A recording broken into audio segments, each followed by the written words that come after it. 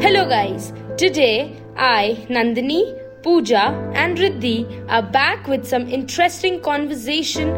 But to begin with, I have a question for all of you. Have you ever thought that exploring memories of past can also help you get in touch with your inner child? Nandini, ask your mother to find out those albums she has stored in her cupboard from so long with the intent that one day you might wish to look back in the past to picture yourself as a child with your teenage eyes. Those eyes are completely perplexed right now. So why don't you go through those photos and moments that can really help you tap back into that emotional, sentimental zone where you can mesmerize those past events, school annual functions, birthday parties and couple of favorite farewells and those times which you wish would have never ended. Those times and moments are never going to come back, but that still dwells inside you, right? Sounds melodramatic, no Riddhi?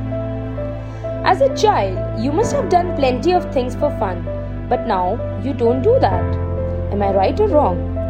Okay, let's take 10-second pause and recall the last time you did something that made you happy and joyful in your adult life. I know it's difficult and you're having a hard time now, but we do not want you to regret because your hosts and those Riddhi today would like to share a beautiful lesson with you guys.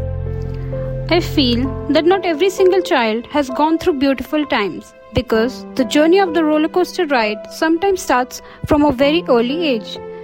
But you don't need to feel bad about those experiences at all. Rather, you must feel a little uncertainty about the idea of inner child.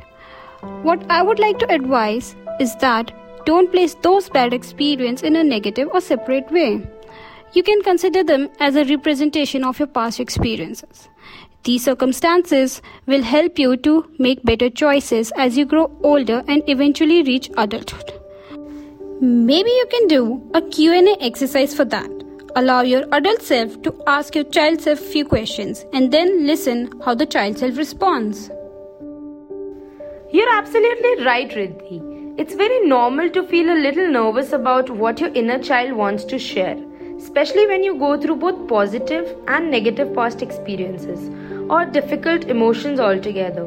But it should always be exciting to travel back a child journey with an open heart.